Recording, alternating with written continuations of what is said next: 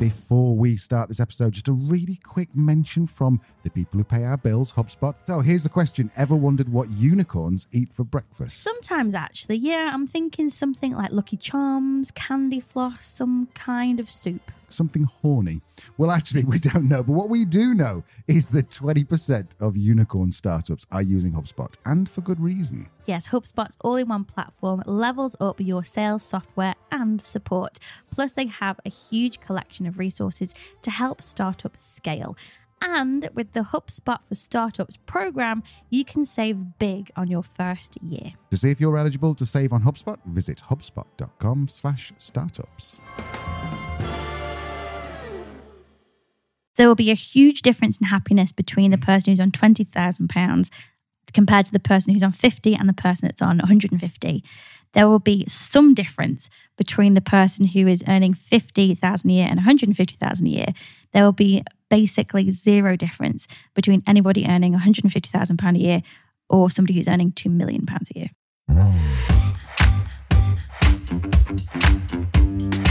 Hello and welcome to the Truth, Lies and Workplace Culture podcast, brought to you by the HubSpot Podcast Network, the audio destination for business professionals.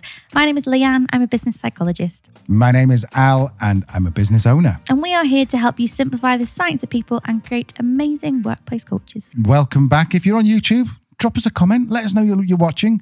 We only started the channel a little while ago, like maybe 4 videos ago. So every view we get really excited. Like, Leanne, we've had 2 more views. I'm not sure. I don't know. Mr. Beast must have started at 0. So, he talks about it quite openly. Yeah, how his first few videos got nothing. It's and actually his first viral, I don't think it even went viral, but got a bit of traction. Was him counting from 1 to 100,000. Well, and luckily that's what today's podcast is. So, 1, 2. 3. Talking of 3, this is now the 3rd house in Sicily we've been living in, and the 3rd time we've had to set up our podcast equipment. So bear with us. We're doing the best we can. Lighting's not super in here, and also I'm standing on one leg, I think, to try and make sure I'm in frame. But anyway, so Leah, what are we talking about this week? Well, this week we are continuing our summer schedule and keeping things a little bit lighter. So this week we are talking about the psychology of happiness. Lovely. And what a lovely subject to talk about over summer when hopefully you've got a bit of time off, bit of downtime. You're doing something to make you happy, whether that's going abroad, whether that's staying at home, whether that's playing with your kids, playing with your dog, playing with your cat. Oh, I suppose you play with cats, really. I think the cats are just quite indifferent to their owners, aren't they? Says the dog owner. not a cat person, but don't let that put you off. So this is a little bit of a loosey-goosey episode, as Leanne described it, because normally we structure it, but today Leanne's got some notes. She's a psychologist. I'm going to be talking to you about happiness. We'll probably dot in some of our own anecdotes and etc. as we go along. Leah, do you want to start off with maybe defining happiness? I don't know. Well, I thought I'd start off with the news roundup. Oh, let's do that. So it's our favourite time of the week. It's the news roundup. Cue the jingle. So we had some complaints last week that the news roundup wasn't even mentioned, let alone completed. So, after quite a testing week of responding to complaint emails, I thought it was best to just put the news roundup back in. That's a good idea because the poor complaints department team, there's 8 of them who deal with all the complaints, and they were just overwhelmed, and we don't like working them too hard, but yeah, they had to pull double shifts, didn't they? Yeah, they did. So it's back, and I have a new word. New word alert. Iliism. I'm sorry, what? Iliism. Now, I've seen The Handmaid's Tale, so I think I know what this is. Please? No, I don't. It just sounded like something from The Handmaid's Tale, like, oh, they are... From Gilead. Yeah, from Gilead. Iliism from Gilead. So Iliism isn't necessarily a psychology term. It's a literary term used to explain how somebody refers to themselves in the third person. But what recent research is showing is that by using this technique as part of our therapy and self-coaching can actually improve not only our wisdom, but also our emotional intelligence and regulation. Am I right? So is this right that I would say Al is happy would make me happier than saying I am happy? Have I got it? Yeah. So it's kind of an extension of previous ideas in coaching to help generate objective thinking, different perspectives, and empathy. So there's a very popular exercise called 2 chairs, which is where you literally move yourself and you go, right, I'm now me, explain this problem. It might be a disagreement I'm having with a sibling, and I will explain how I'm feeling, what I think about it, and then I move to a different chair and pretend that I am said sibling and talk about how perhaps they perceive the situation and what they might say and think and feel. So what this is saying is taking it a step further to do this similar thing, but when referring to yourself in the third person. So what's really interesting in terms of the research is it's been shown that by doing this in kind of a diary format, so keeping a reflective journal, but compared to, so there's 2 groups, control group wrote about themselves in the first person, second group wrote about themselves in the third person. And what they found is that after 4 weeks, the group that referred to themselves in the third person then performed better in things like reasoning, decision-making, and wisdom-based tests. Very interesting. So if I'm sorry, just want to make sure I get this. So what I shouldn't be doing is going around and talking to people and saying, Al is very happy today. That's not what we're talking about. Just be really freaking annoying. No, it's more of a case of, as part of your reflective practice, perhaps referring to yourself in the third person can help you a little bit in terms of that distancing. And it makes sense as well, because I guess it kind of ties a few things together. So we know from neuroscience that that whole transference of taking emotions from our brains and putting them on paper can actually distance ourselves from them and reduce the impact of them. Those of you who maybe have us up loud would have heard some explosions in the background. We're in Sicily, it's midday, and for some unknown reason, they're letting off huge fireworks to celebrate San Sebastian or something. Yeah, I think it is San Sebastian. They do them in the morning as well, which is brilliant. But our dog is very scared, so if you hear him knocking around, that'll be why. But what was I saying? Yeah, extension neuroscience, we know that transference actually helps to distance us from those emotions and process them more objectively and make better or objective decisions rather than emotionally fueled decisions. So this is a bit of an extension of it. Really interesting bit of research, new to me. I'm going to find out more because I think it might be some quite interesting applications for coaching. So yeah, I'll leave a link in the show notes. It is pretty interesting research. Interesting. Also, any of you who are listening, who are literary geniuses or genii, can you explain? Because is that the plural? I like it. I don't know. I'm going to use it though. Genii. Explain to us, because I've heard something in my head. I've got something like Homer's Iliad or something like that, and I'm wondering if. Obviously, clearly that's going to be really wrong, but I'm wondering if there's some kind of Greek mythology or Greek writer, and that's where the Iliadism comes from. So I think it is actually. I think it is based in Greek philosophy. Okay. Yeah, bang on. So if you know what I'm talking about, and I clearly don't, then get on LinkedIn, jump on the email, get on Instagram, send a carrier pigeon, let us know what's going on, and what that actually means. Anything else, lovely Lee? Yes, I do. So this story popped up in my newsfeed this week, and to say it was concerning was an understatement. So I'm going to read you a little extract from this article by Huffington Post. So what it said is that Florida, the state in the US, has effectively banned advanced placement psychology classes from being taught in the state. So the College Board said in a statement, "We are sad to have learned that today the Florida Department of Education has effectively banned AP psychology in the state by instructing Florida superintendents that teaching foundational content on sexual orientation and gender identity is illegal under state law." So where this has come from, apparently, is Governor Ron DeSantis, the 2024 Republican presidential candidate, or is running to be. Basically, he is pushing through legislation called Stop Woke Act and Don't Say Gay Law. So what it's basically done is it meant that content that basically any kind of education on racism, sex, gender, sexual orientation has been banned, with the thought that this is corrupting the minds of our young people. I'm not quite sure I've processed this enough to respond to it yet. What are your thoughts? My initial thought is, what the actual fuck? But then, having said that, I am just hearing one side of it. There might be another side of it. We don't know. And we're not like super left wokey people. At the same time, we kind of like, I think our worldview is leave well alone, and just let everyone get on with their own stuff. And this sounds like, to me, it sounds like you're saying we can't even mention transgender, racism, whatever in AP psychology because... Do we not need to teach this in terms of some kind of like, I don't know, in the same way you would around mental illness? That's not my opinion. I think it is all complete bullshit and it's horrifying.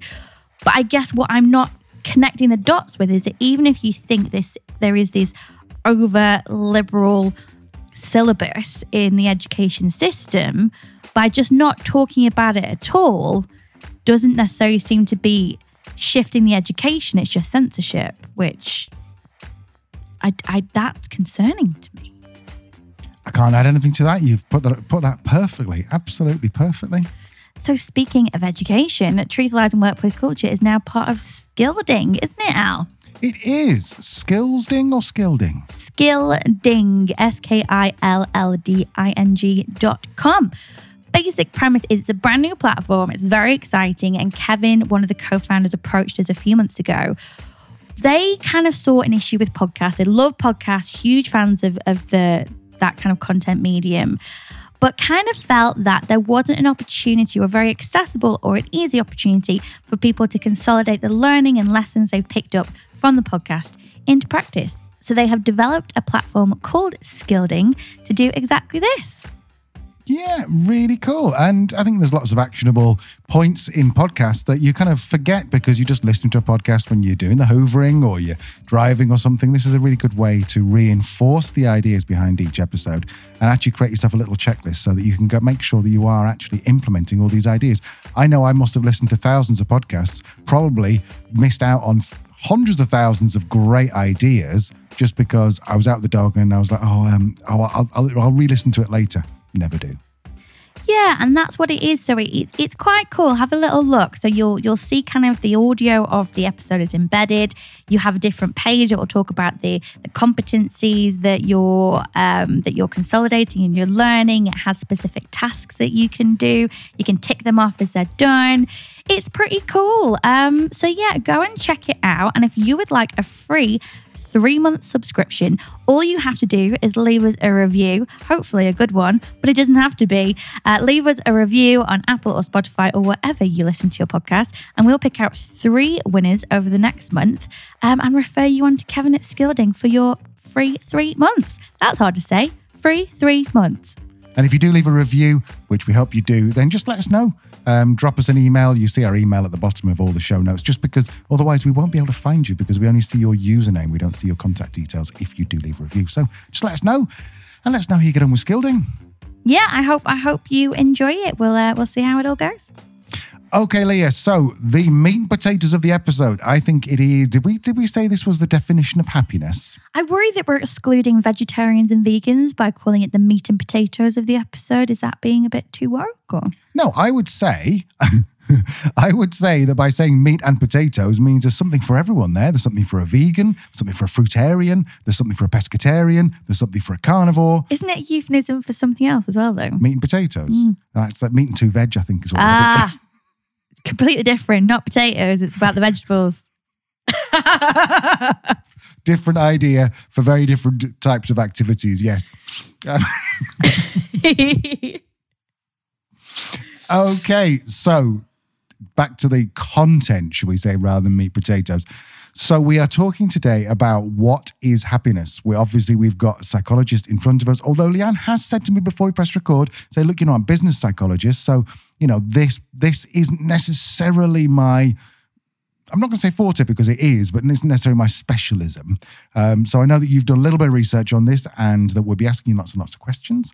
Do we start off with a definition of happiness? Would that be the best way to start? Yeah, this isn't really my area of expertise per se, because happiness is an emotion and the study of emotions is its own thing in psychology. I'm much more familiar with well-being, and you might be wondering why that's different. And I think that is where the definition lies. Happiness is a state. It is emotion. It's something that we feel for certain periods of time and then it goes again. And I think there is this maybe unhelpful pursuit of happiness in terms of that is the state that we should be in all the time. Whereas actually, from an evolutionary perspective, our emotions are a very primitive signaling system. So being happy all the time wouldn't be very helpful for our survival. If we're in, situations where we should be feeling threatened and frightened, that increases our awareness and our reflexes and our fight and flight response. And we need that to stay alive. So happiness is useful in the moment, but to be happy all the time would probably end up in a very early demise. And I think the misconception is that happiness or rather unhappiness and positive well-being can coexist at the same time. So I suppose if you are happy, then people often say, I'm happy, I'm contented.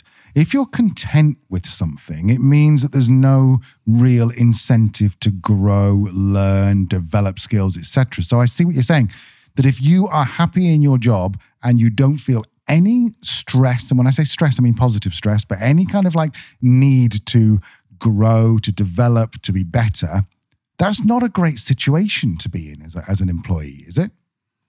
No, and that's been called rust out before. So this feeling where we feel a sense of complacency in our roles, in our work, because we're not being challenged and we're not being pushed. That might be nice for a period of time, particularly after a period of disruption and change.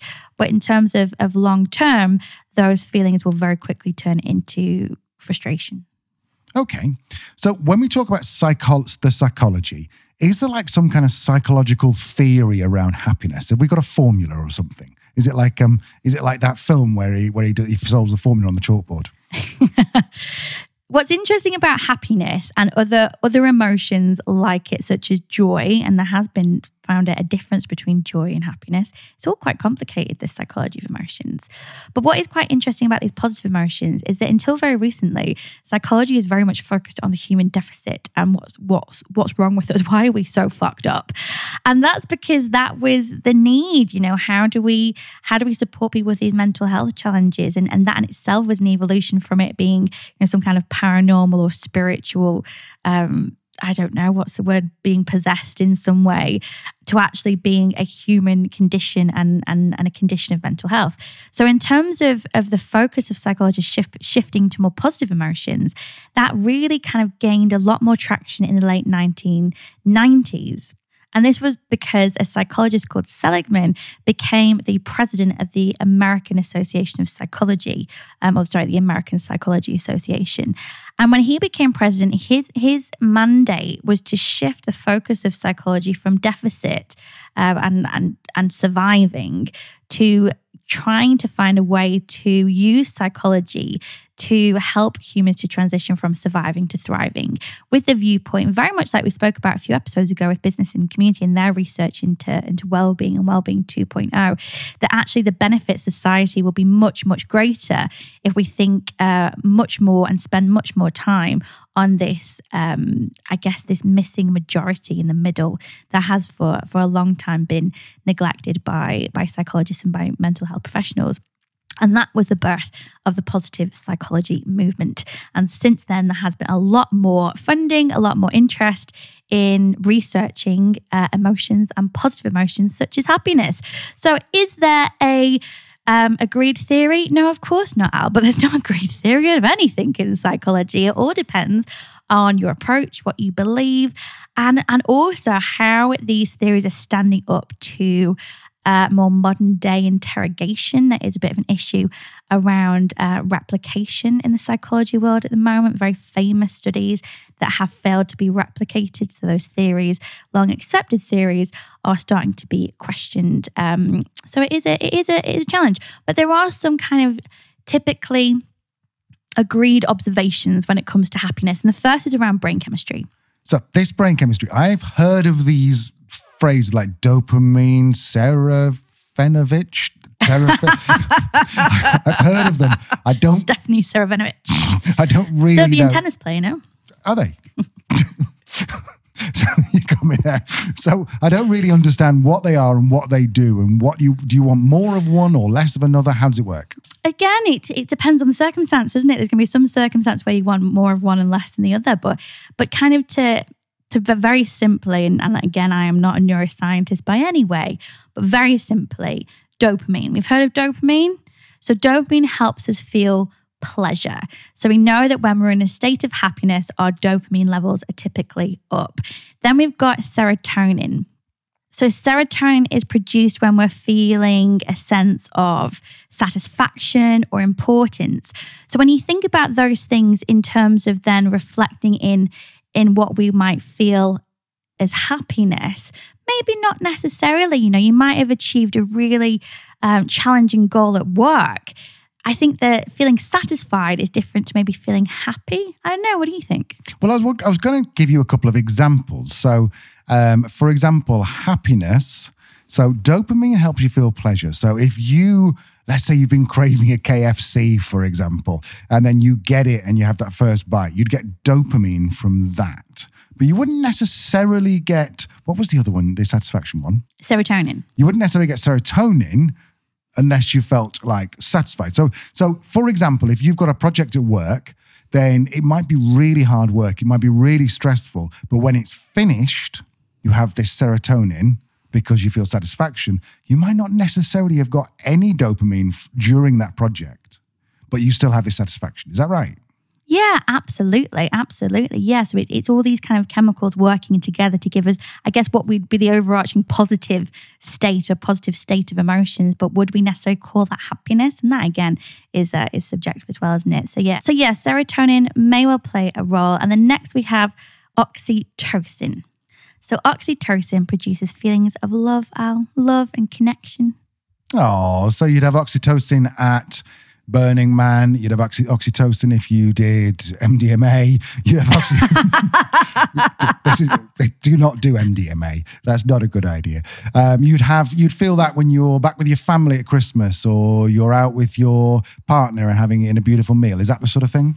Yeah, absolutely. And typically as well, this is where a lot of the arguments happen in around sex as well. Oxytocin is one of the main chemicals that is released in women when we engage with a sexual partner, which is why we feel this sense of connection. Whereas for the male brain, it's actually much more endorphins, which is our next chemical that is released. And that basically triggers positive feelings when you do something that you enjoy.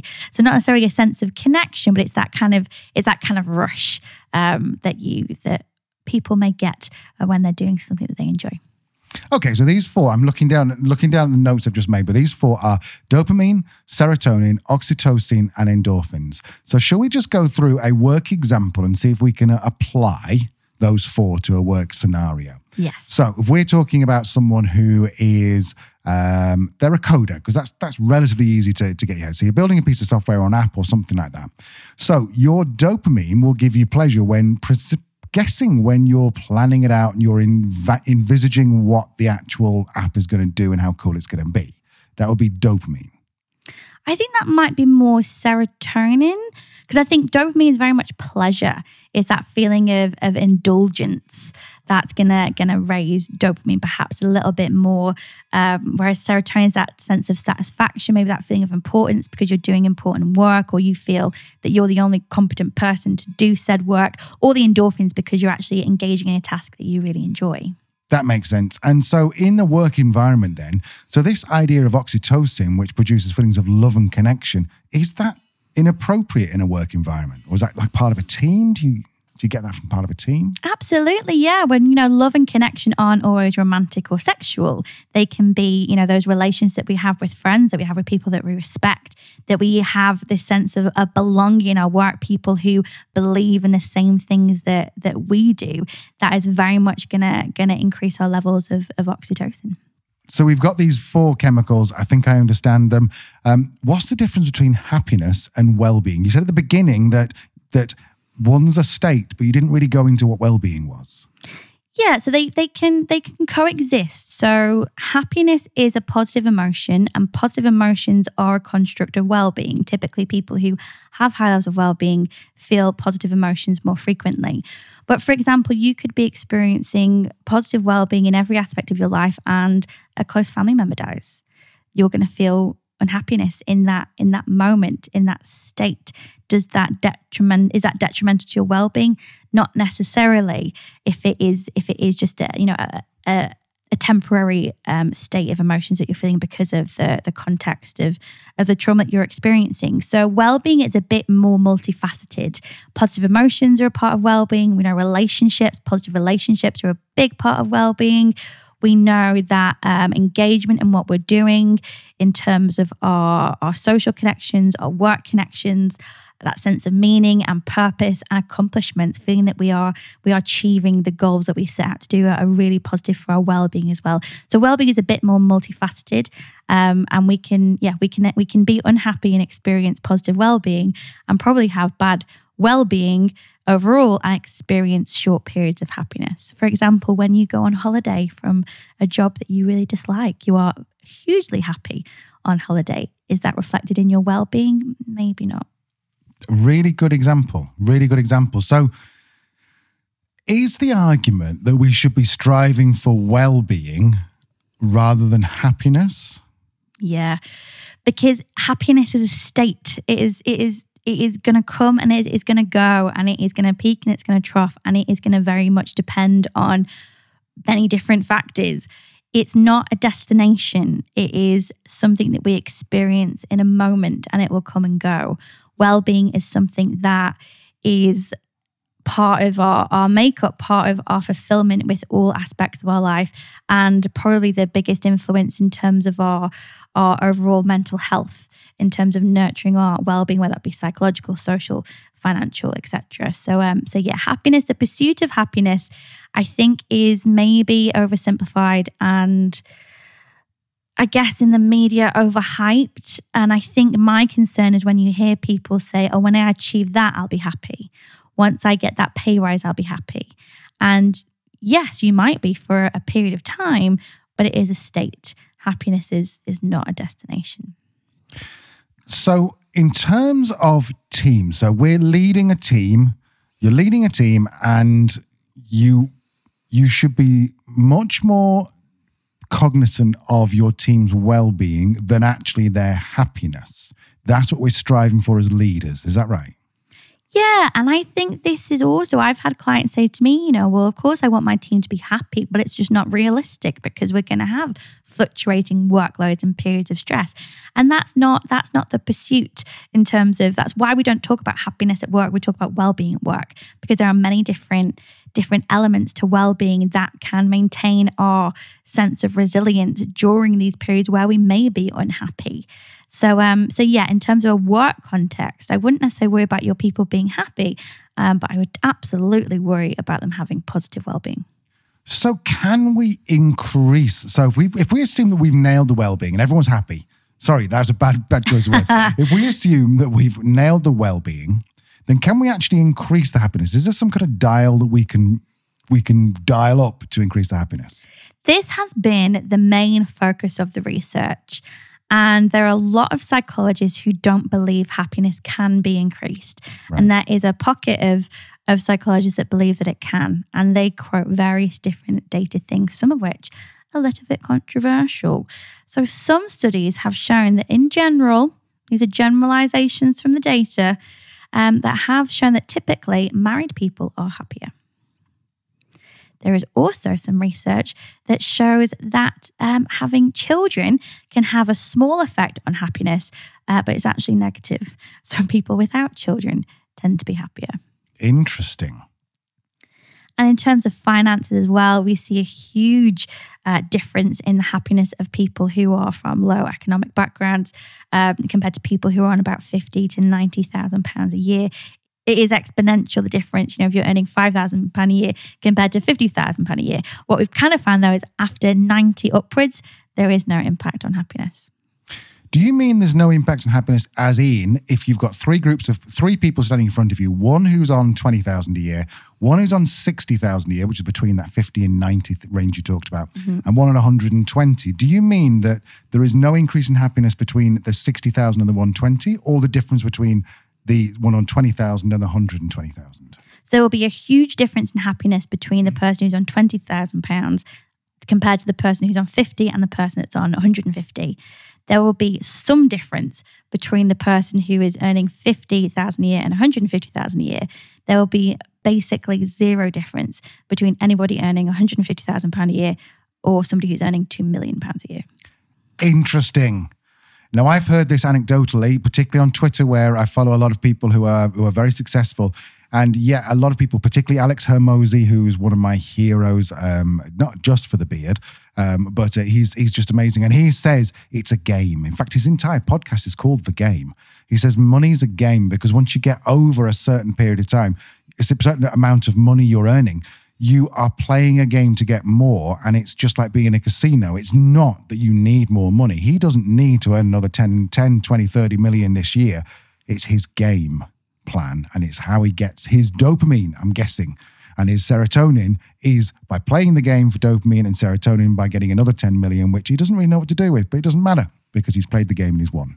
Yeah, and I think this is also where we can see leaders or politicians, especially recently, given the cost of living crisis, falling into this trap of not really understanding or empathizing with the impact it's having on people who are on lower salaries. So I think it was Rishi Sunak, the UK Prime Minister, who was a right twat and said something like, I'm not particularly political, I've voted for all the different parties in the UK, but it was more of a PR bad move. He said something like that people need to hold their nerve with the cost of living crisis, and basically this will pass. Hold your nerve.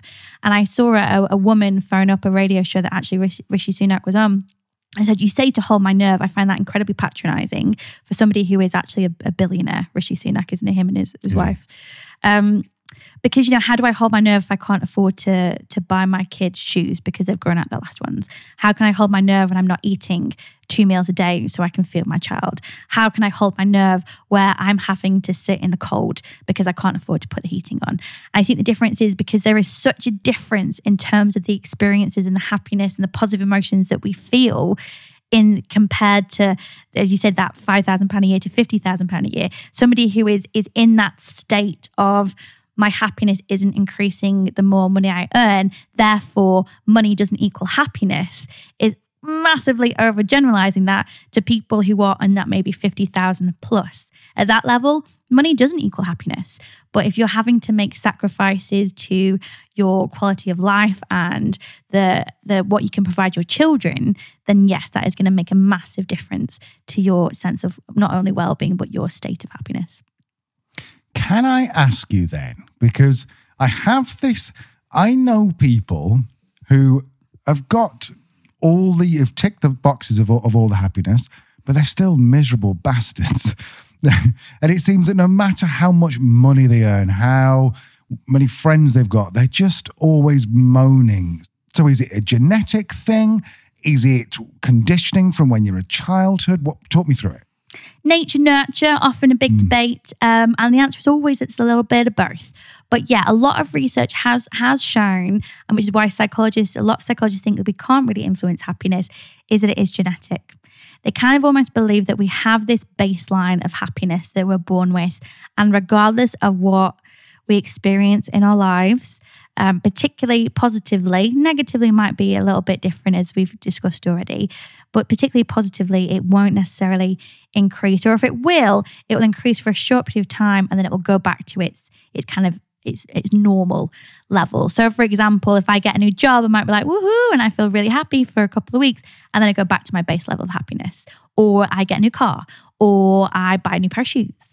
And that's often why these materialistic things are seen with more fleeting states of happiness, because we'll see happiness levels go back to that normal range quite quickly. And this is actually it's been coined the hedonic treadmill, where we are constantly in this pursuit of these highs that never really last that long. So the argument is that yes, it is largely genetic, miserable people.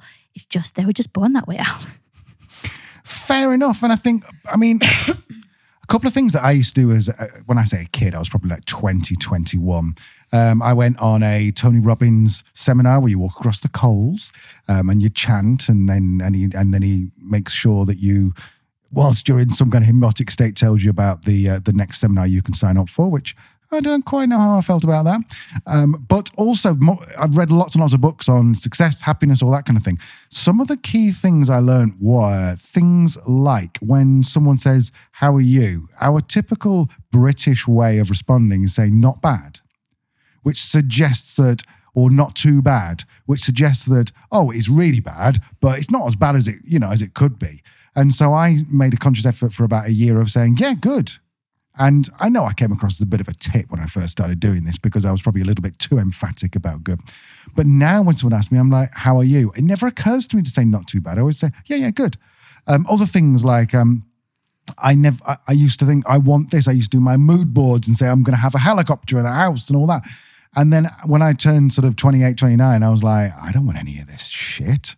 I just want to be able to go to the cash point and make sure there's 50 euros that I can take out and go and buy whatever I want. I don't need like all this millionaire stuff. So I kind of like felt like I trained myself.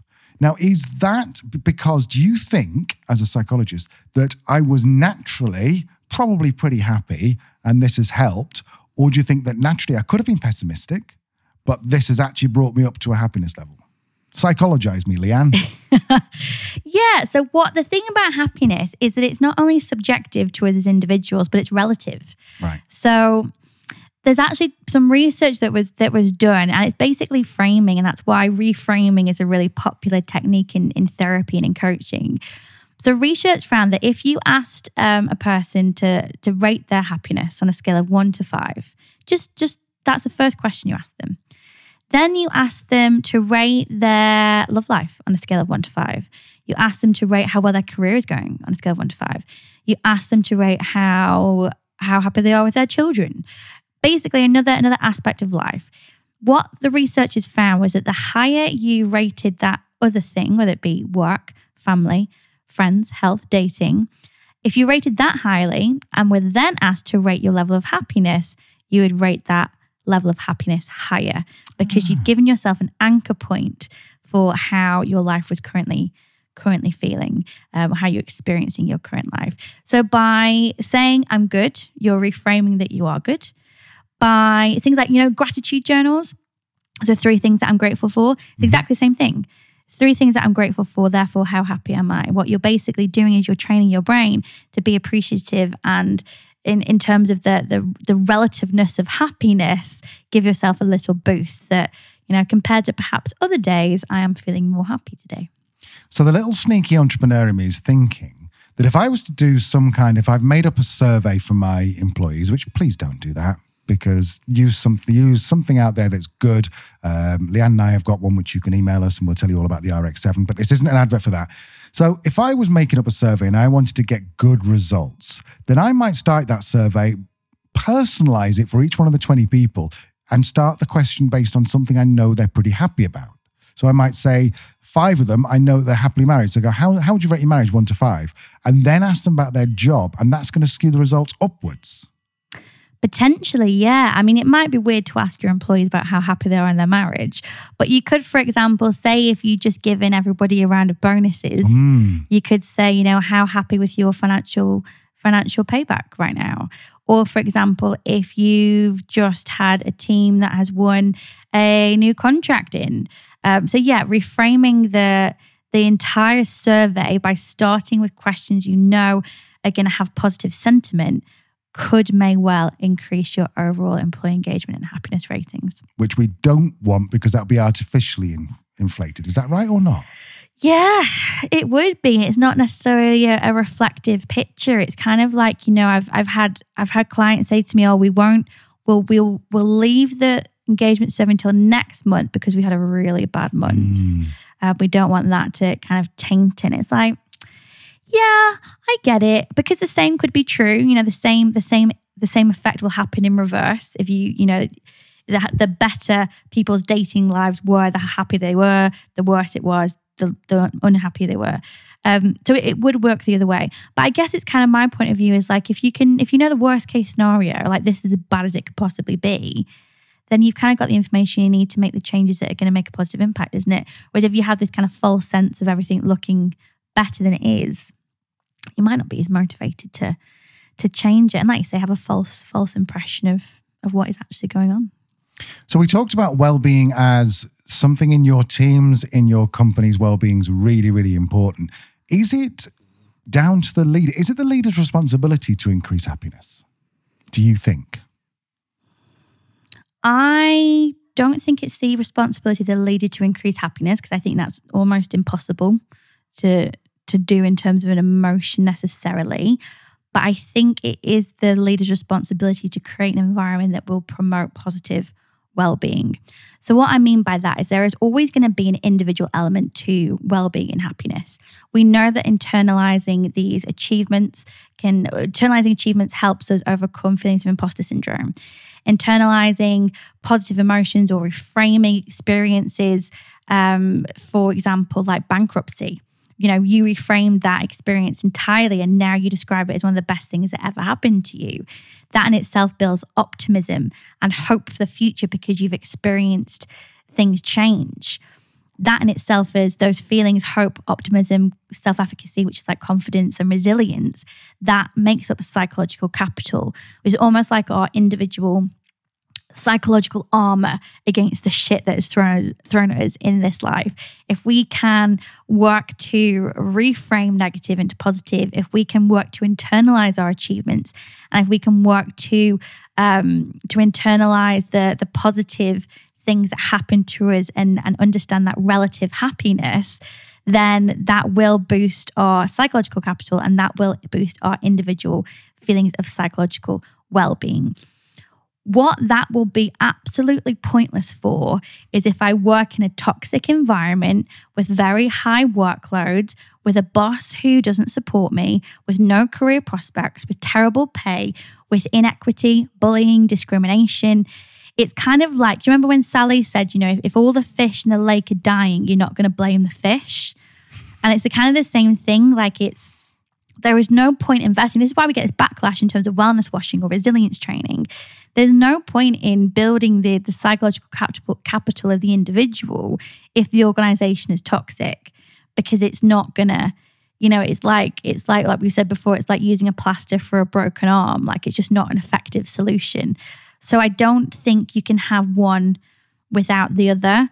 But in terms of control and influence in terms of leaders, there are always going to be elements beyond your control within the personal life or the psychological makeup of the people you employ, where their state of emotions is going to change over time, regardless of how good or bad their work situation is. So I think for leaders, it's what can I control? I can't control how happy my employees are necessarily, but I can control the environment that is likely to result in positive well-being and therefore positive emotions, including happiness.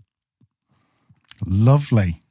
I love it when you explain things like this. I just get it, and I hope the listeners do too, because I think from a psychological point of view, you could make this quite complicated by saying, well, Altman et al. In 1956 said so and so, and you don't. You go, this is how it is, and I love that. I have a situation that a scenario I read on Reddit, and I don't know whether this was a good thing or a bad thing that this boss did. So essentially, let's just call this person Kevin. So Kevin had a really bad day. I don't know whether, I didn't go into why I had a bad day, but I'm guessing it was a work-related problem. So boss sent him home a bit early. While this Kevin is commuting home, boss lifts the phone, speaks to Kevin's wife and says, okay, look, Kevin's coming home a bit early. Didn't seem like he had a great day. Again, I'm not sure how you feel about that. But what I'd like to do is I've booked you a table at your favorite restaurant. I've paid for your meal and I've also paid for your favorite bottle of wine. I've also found my babysitter can come round, look after your kids. She'll be there at 6:30. Your table's booked for 7:30. So when he gets home, will you just rush him off to this restaurant and go and everything's paid for? Mm-hmm. Now, part of me went, oh, that's really nice. The part of me went, oh, I wonder what Leanne would think of that. Is that a sticky plaster? Is that just throwing money at the problem? Thoughts? I'm going to throw that back to you as an experienced Samaritan and coach. If you have an employee who is either you're observing unhappy feelings or more negative behaviors, or has said to you, I'm really struggling, what would you do? The typical reply to I'm struggling is probably to try and fix the struggle. When you've been a Samaritan or anyone who's learned the art of listening like we have, then you tend to go, in what way are you struggling? What are the key problems here? What are the opportunities? That sounded a bit corporate. I didn't mean like SWOT analysis of your problems. But you tend to look at it as if, tell me more about how you're feeling about this, as opposed to let's approach and fix this problem. So I think you're alluding to the point that as a leader, I should be talking to him about why his day was bad and why he reacted a certain way, rather than just trying to solve the problem with a steak and a bottle of Chianti. Yeah, it's getting the whole, isn't it? That empathy is it's having a conversation with somebody and going, yeah, that sounds a bit shit, actually. Tell me a bit more about that. And I think without diving into that, how do you know that your solution is even going to be effective? Maybe this person is really unhappy because he's going through a divorce with his wife. So phoning his wife and taking him out for dinner ain't going to be great. Maybe they're having health problems or they have IBS, so going out for a rich meal is the last thing in the world that they need. Maybe they're experiencing high levels of anxiety, so being in social situations in public is they're really struggling with. Therefore, saying to a busy restaurant isn't going to be helpful. I think there is this misconception that by giving somebody an experience of pleasure is going to necessarily result in happiness. And happiness and pleasure are not the same things at all. As we know, even just from our brain chemistry, they are not the same things. So I think throwing things like that at people, I'm not sure being very effective. I'm not sure it will be greatly appreciated by the person going through that. And I think you're probably going to be wasting your money and potentially losing a bit of trust. I think if you have that scenario, then focus more on what is going on with that person. It's a bit like when we were talking to Jason from Headspace on Wellbeing 2.0. He said, as a manager, you don't take accountability for the problem or the solution. And I think it's the same scenario there. And of course, you want to try and make it better. And, you hear stories of people sending employees on holiday because they've had a particularly stressful period of time. And I think it's really saying, what does somebody actually need in that moment? And I think if somebody is struggling, that might not be the best thing. I don't know. Maybe there are people listening out there who are experiencing burnout at the moment, who are on holiday, and they're maybe starting to come to this realization that actually this isn't going to be the fix. This is going to give a bit of pleasure and a bit of happiness, and that emotional state will be more positive for a finite period of time, but it's probably not going to solve the problem. Yeah, and I suppose the other aspect you just made me think of while he was explaining all that was that there is also then potentially a reciprocation. Like the person Kevin who's had been bought this meal, you can't go in then the next day and go, I'm still depressed, I'm still having a shit day. He has to go in the next day going, oh, thank you so much, that was so amazing, oh, I feel so much better, even if he doesn't, because otherwise he's going to look ungrateful. And so I can see that, I can see all the bad parts of that as well as the nice idea behind it. But okay, interesting. Even if you really simplify it to the point where a boss did that and this person went out with his wife and they had an amazing night, an amazing meal, everything was great. Actually, it's because work was a bit rubbish that this person was unhappy. They had a brilliant night, loved it, huge doses of happiness and pleasure in that state was brilliant. And they wake up the next day and they go to work and everything's still the same. They've come back to that base level again. So it's not going to, do you appreciate that one day or one evening of indulgence and pleasure? Of course you do. Has it fundamentally changed how happy I am in my job? No. Interesting. Quick announcement for all listeners. Yeah, I've got a new toy on my little deck thing so I can make my voice change. Anyway, sorry, I Leanne. love it. Do it again. Hello, Leanne. Whoa! Do another one. Hello. But we didn't interrupt your podcast listening for this. We actually interrupted it to tell you about one of our new favourite podcasts. It's called Success Story. It is hosted by Scott D. Clary, and it is brought to you by the HubSpot Podcast Network, the audio destination for business professionals. Success Story features question and answer sessions and conversations on sales, marketing, business, startups, and entrepreneurship. Oh, and if you like this podcast, then I think you'll love Scott's episode back in December, where the infamous Seth Godin talks about empowering employees. So go listen to Success Stories wherever you get your podcasts. So we've already identified that happiness isn't something that leaders necessarily should be trying to bring to their teams. It should be more about the level of well-being. But so in that case, then, should leaders even care about happiness? Is that important? I think leaders should care about happiness and positive well-being, but that is kind of the outcome, isn't it? It's like saying, should leaders care about being profitable? Of course, but caring about being profitable is not going to make a profitable business. You need to take action to deliver that profitability. So I think it's a similar thing with employees. If you want to improve well-being or happiness, you need to take action to improve those levels. And it is those things that you can control. And that is, as we've talked about before, our RX7, you have reason. What is the mission of your company, and how does that translate into individual roles within your business? What the relationships like? How are you training your managers to be able to support people during periods of high stress? In terms of professional development, what support are you giving people there? In terms of resilience, how are you helping people build their psychological capital? And often that is about rest and recovery. How are we making sure that people are taking appropriate breaks, that they're able to disconnect from their work? These are all things within the work environment that we can control and we can change and we can make better. And these are the things that we know through research and through lots and lots of data translates to more positive feelings of well-being, fulfillment, employee engagement, and from a business perspective, more revenue, more profit, happier customers, lower attrition, lower retention, lower absenteeism. It is just good for business. So I think, should I care if my people are happy? Yes. But in terms of your world of control, happiness it's worth remembering that happiness and well-being is the outcome. Interesting. Okay. So any sort of closing thoughts on this? Tools, techniques, resources? Yeah. So I guess that I know it's a typical kind of psychology thing, isn't it? Can we increase happiness? Yeah, maybe, kind of. It depends. We can, and there are things that have been shown to improve our happiness, or our state of happiness throughout the day. So I've got a few that maybe you might want to think about in terms of your organizational structure, in terms of your individual practice. And here's the first one for you. Al, commuting. Does commuting make us happy? I doubt it. No, it does not.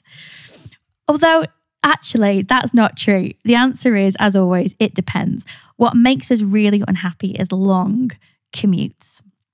So we know that long commutes are associated with lower job satisfaction, lower levels of well-being, increased strain, and poor mental health. We know that long commutes are really not very good for our sense of happiness. But what we have found through the research is that shorter commute times, particularly if we are able to walk to wherever it is we're going, to our place of work, then that is associated with improved psychological well-being and happiness. Interesting. And that does make sense because, yes, if you're commuting for an hour and a half each day into central London, that can't be much fun. Never done it, but can't be much fun.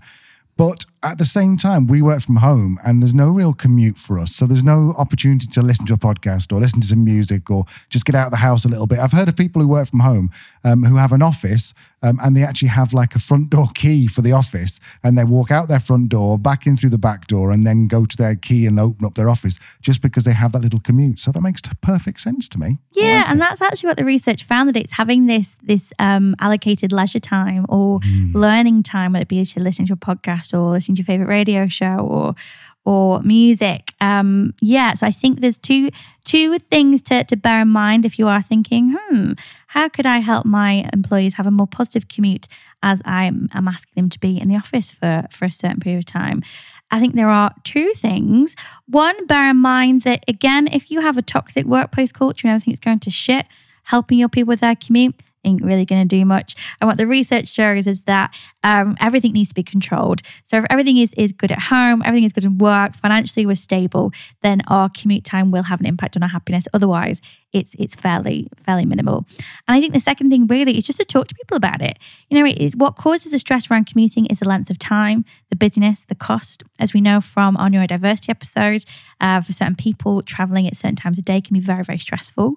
So it's things like, will it make a difference to my team member if they start work at 10? They would do 10-6 instead of 9-5, because that gives them periods of time where they can commute. Will it be better for them to work at home on certain days when it's not as when they're the kind of the busy times for commute? Or in terms of cost. So for example, if you've got somebody you've just recalled back into the office, they're getting the bus into work because the tram is £2 more a day and it adds an hour to their journey. I mean, is that a big investment? Maybe, £10 a week on a member of staff to halve their commute time and potentially increase their happiness? I think it's worth a conversation. What do you think? Yeah, totally agree. That makes perfect sense. And it all comes down to this idea of having conversations with people. And it's such an arrogant point of view if you as a leader think, oh, I know what the problem is, it's commuting, so let me fix it by giving everyone extra £10 a month or £10 a week or something. The commute could be the favourite point of someone's day because they get away from their family or they get away from their wife or husband or partner. It's just individualisation, and just don't assume you know the answer to the problem. Learn more about the problem. What else you got, Lee? Random acts of kindness. This is a very viral thing, I think, isn't it, at the moment, and has been for a long time, and certainly something that a lot of organisations, I think, are adopting, random acts of kindness. It is a really powerful way of improving our happiness. Our brain chemistry changes when we engage in random acts of kindness. And what's interesting is that actually it seems to have a bigger effect on the giver of the kindness rather than the person that receives the kindness. It increases our serotonin, our oxytocin, our dopamine changes. So yeah, these things have scientifically been shown to increase our state of happiness, to give us a little spike, which is really nice. Again, of course, this is all comes from a positive psychology. And what positive psychology means is we're starting at a really nice, comfortable level of mental health and well-being. And we're talking about how we could go from surviving to thriving, how we can kind of put that cherry on top of the well-being cake. And a lovely cherry is random acts of kindness. Again, if you're coming from a place of deficit, random acts of kindness are not going to have the same impact and the same effect. So again, and I think there isn't a silver bullet. It's not a case of, oh, I will really improve my workplace culture by introducing random acts of kindness.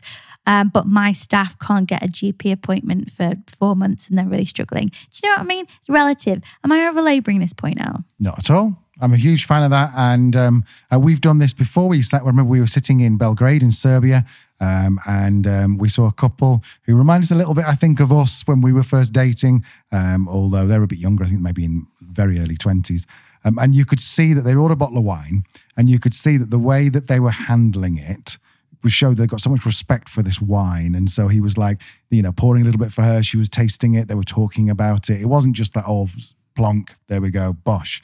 And so when we paid, we asked if we could pay for this couple's wine as well. And then we left because we didn't want the reciprocation. We didn't want someone to come up and go, oh, thank you so much. We just left.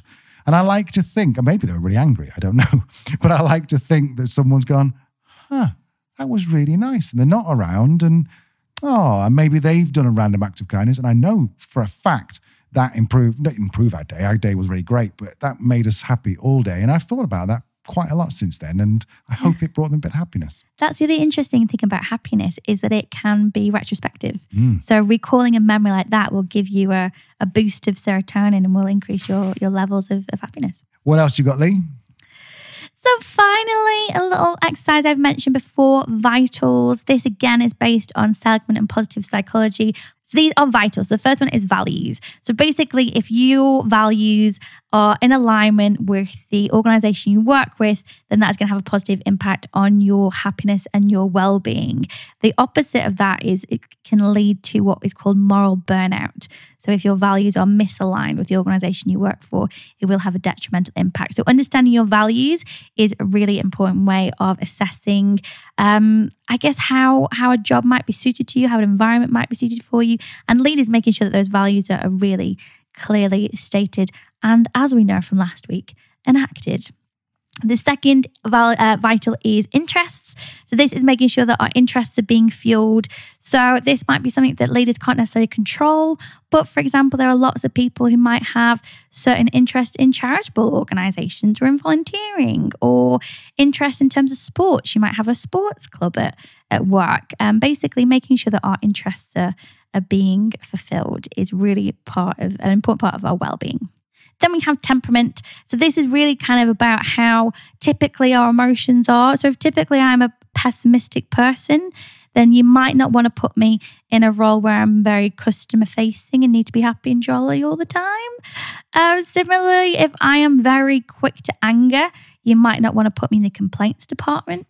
There's lots of different things like that. So really understanding kind of our typical emotions and how how our temperaments are can help us understand the types of environments we're likely to thrive in. A is around the clock, and this is kind of just what does our perfect day look like.